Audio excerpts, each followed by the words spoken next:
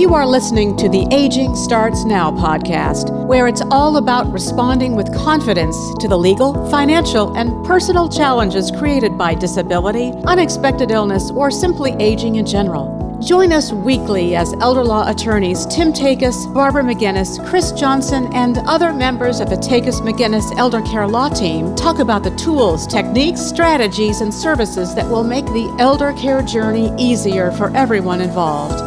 Get ready, because aging starts now. Hi, everyone. Welcome to another episode of Aging Starts Now. I'm partner and attorney Chris Johnson, and today we are talking about music therapy. What is it and who can benefit from it?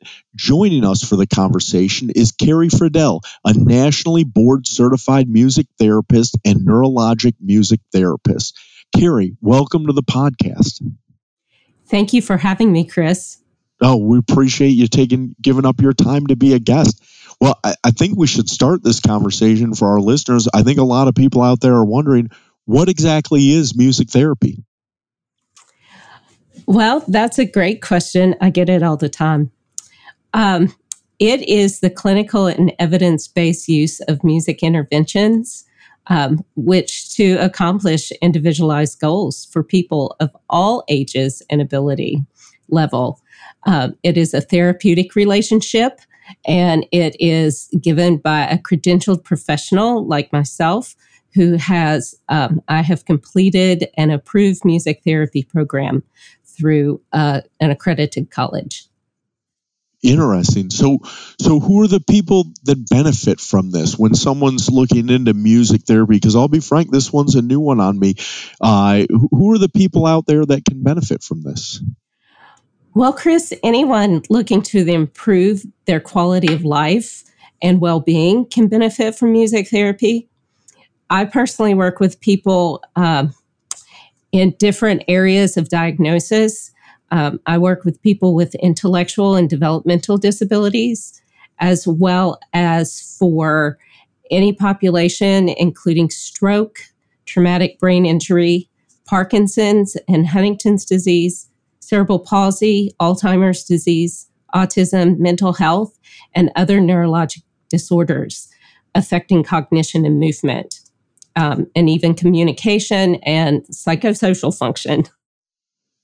So what is it about music therapy that kind of gets through these are difficult conditions you have mentioned, TBI, strokes, Parkinson's. Why is music therapy effective where other types of therapies aren't? What's the special sauce there? Well, we do work with other therapists on a therapy team often. I work with people who have Parkinson's disease, and they often have voice issues where their voice will soften as part of their symptomatology for Parkinson's disease.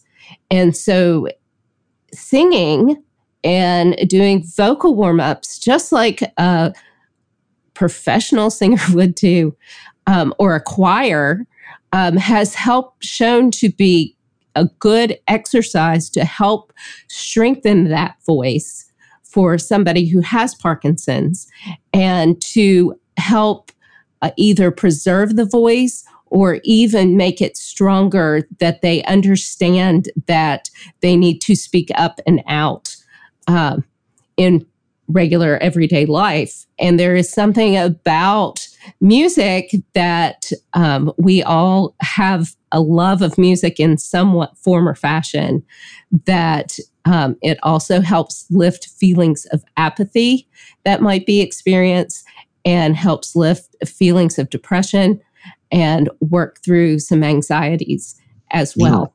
Interesting. So let's talk about what a neurologic music therapist is. That's a little bit of a mouthful. What is a neurologic music therapist, and how are they different from other music therapies? Well, neurologic music therapy is a specialized training within the music therapy world. It is a research-guided clinical model that is driven by advances in neuroscience and the understanding of the perception, the production, and the performance of music, and how music can influence and change the non-musical brain and the behavior function. Very interesting. So can you give us some examples of what a music therapy session would look like when you sit down and you have one of these individuals that can benefit and you have a developmental disability or a stroke or a TBI? How's that going to work? How are you coming up with what's going to happen and how are you going to implement it? Right. Well, part of the music therapy model and what is called the transformational model of music therapy is to first assess the client, to assess what their needs are, what their strengths are, how they are, they perceive the music, how are they reacting to it. And some of this is some of the general standardized assessments that one may see throughout diagnosis. I am not the one who does the diagnosis. That's left to the medical team. Right. But for example, I have worked with people who have had strokes where they have aphasia. And within that, I will assess them on an aphasia scale, but then we will take music that they relate to help kind of recreate those connections in the brain that have been damaged from the stroke. So the ability to speak is sometimes taken away. Right. And so there is musical, melodic intonation therapy where you take a line of just, hello, how are you? And you practice it musically. You sing it, hello, how are you? Hello, how are you? And that over time can translate back into speaking as well. Oh, wow. That's incredible. Mm-hmm. It is. All right. So let's talk about when you're dealing with someone with Alzheimer's. Is it different? When you're looking at these different diseases, Alzheimer's or Parkinson's, or be it a stroke. So you gave one example there. Does it get tailored differently depending on what the issue is that you're dealing with? Yes, it does. Because we're all individuals. Is often based on individual needs. Even within a group session, I am looking at people and seeing what their needs are, if they're engaging with the music, if they are not engaging, and how to, especially within a group session of memory care, how to create an environment where people are interacting with one another, or interacting with me and music. So we sing songs with them that they may have known in their 20s that brings back those memories. And then hold a discussion about what memories have come up for that. One of my favorite parts of being in Nashville is often doing some country songs. Especially, I remember one session where we were singing some Johnny Cash songs, and some people were remembering seeing Johnny Cash in their younger days, or even just seeing him at the grocery store. So those are very special music therapy sessions, and it's different for memory care than Parkinson's, because Parkinson's is very functional. Even though we're talking about memories as well and singing songs from their youth, they're improving their life through singing and through being able to walk out the door and function just a little bit better in their daily life. So I have to ask, do you work with do you have to engage with the kind of the family members or friends as well, so you kind of know what songs are going to strike a chord with your patient? Or how does that work? Yeah, I always talk to the family, get to, especially if the patient can't necessarily tell me right away what they like. The family members will help fill me in because they're the ones that know that person best. Right. With the Parkinson's groups that I run here in Nashville, we also invite the care partners to be a part of the singing group because that helps build a bond with them, and it gives them something to do with their partner that they don't have to worry about anything else in that hour. Okay. So now I guess, it sounds like we can do a lot of good with this, and you can see, the stories you're sharing here, you can imagine the impact this is on the families, but I think a lot of people want to know, how do we pay for this? Is it covered by insurance? Is it something that they have to pay for on their own? How does, do you need a referral from your doctor? How do you get linked up? If you're someone in need, how do they get linked up with you? Right. That's a great question. And there are several ways. First, to get linked up with me, they could always visit my website. I'm at inharmonymusicmidtn.com. And on there is a blue button on the first page that says schedule consultation, which I would give a free 30-minute consultation to anybody who has questions about music therapy and how that could help them or their loved one. Or my email address is Carrie, Carrie, at inharmonymusicmidtn.com. And they can always reach out to me that way. As for payment, that is something we discuss. Personally, as a private practice, I do not file insurance, though I do know other groups where insurance is paid. Often music therapy is not covered by Medicare, however. But also I contract with groups. I contract with the Peterson Foundation for Parkinson's here in Nashville, and that's where I run the groups for people who have Parkinson's. And they can come to those groups for a very low cost donation if they would like. It is funded. It is grant funded. Other ways is to contract with assisted living or memory care facilities and homes where I go in and do group sessions with the people living there as well. So I got to ask out of curiosity, so the fact that you're willing to do at home or group sessions, do people get more out of the group sessions? Is it better? A lot of people think, hey, one-on-one is better, things like that.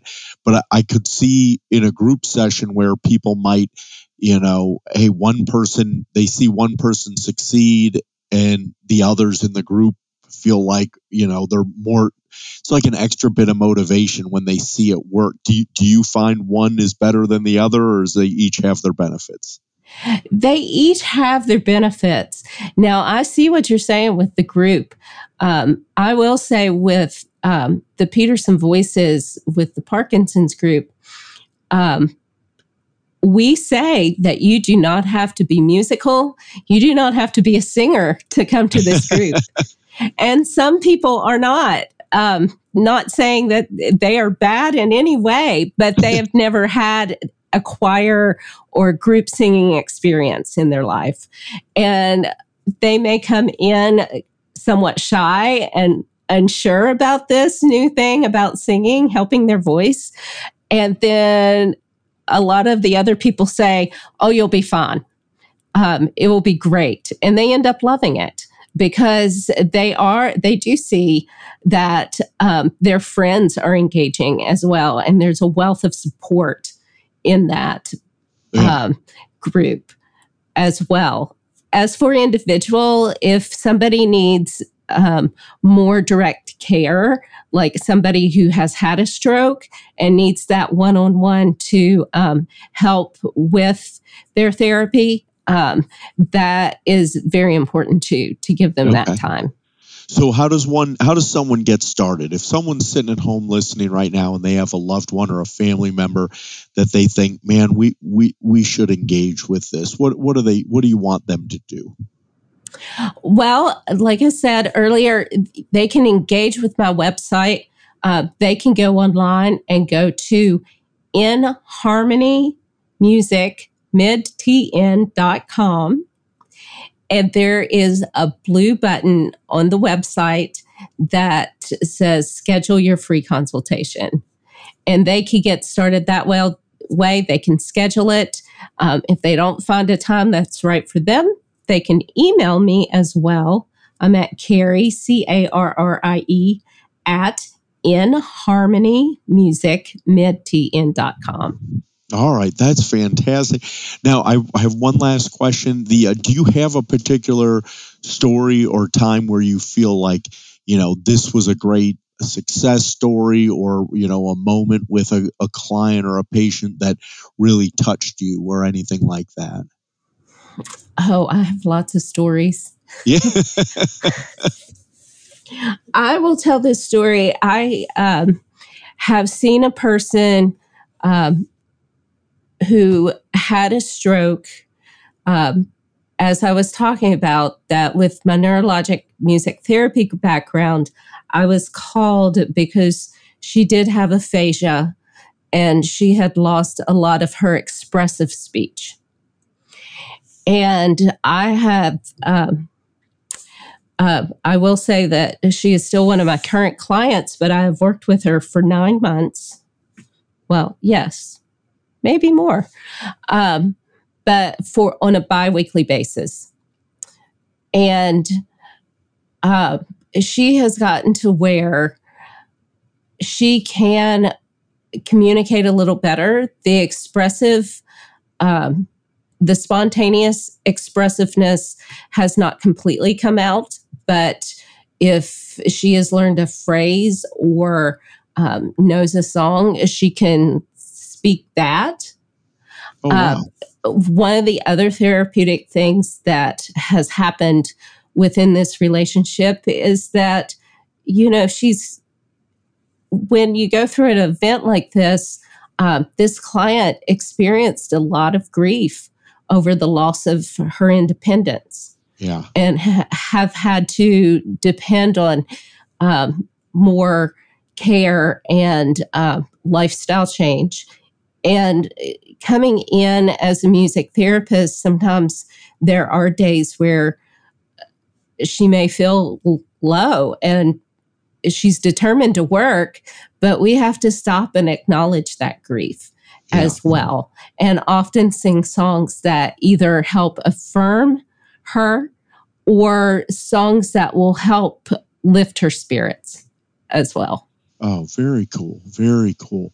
Well, Carrie, I can't thank you enough for sharing your time and expertise today. I want to say the website one more time for our listeners. It's inharmonymusicmidtn.com. inharmonymusicmidtn.com. And you heard her email address. We just cannot thank you enough for being willing to share your time and being a guest on our podcast today. Thank you, Chris. It was such a pleasure. Wonderful. I certainly appreciate it. Yes, ma'am. Well, everyone, that's it for today's episode. Thank you for listening.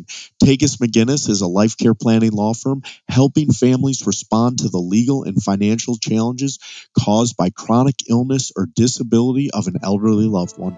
Join us next week for another episode of Aging Starts Now.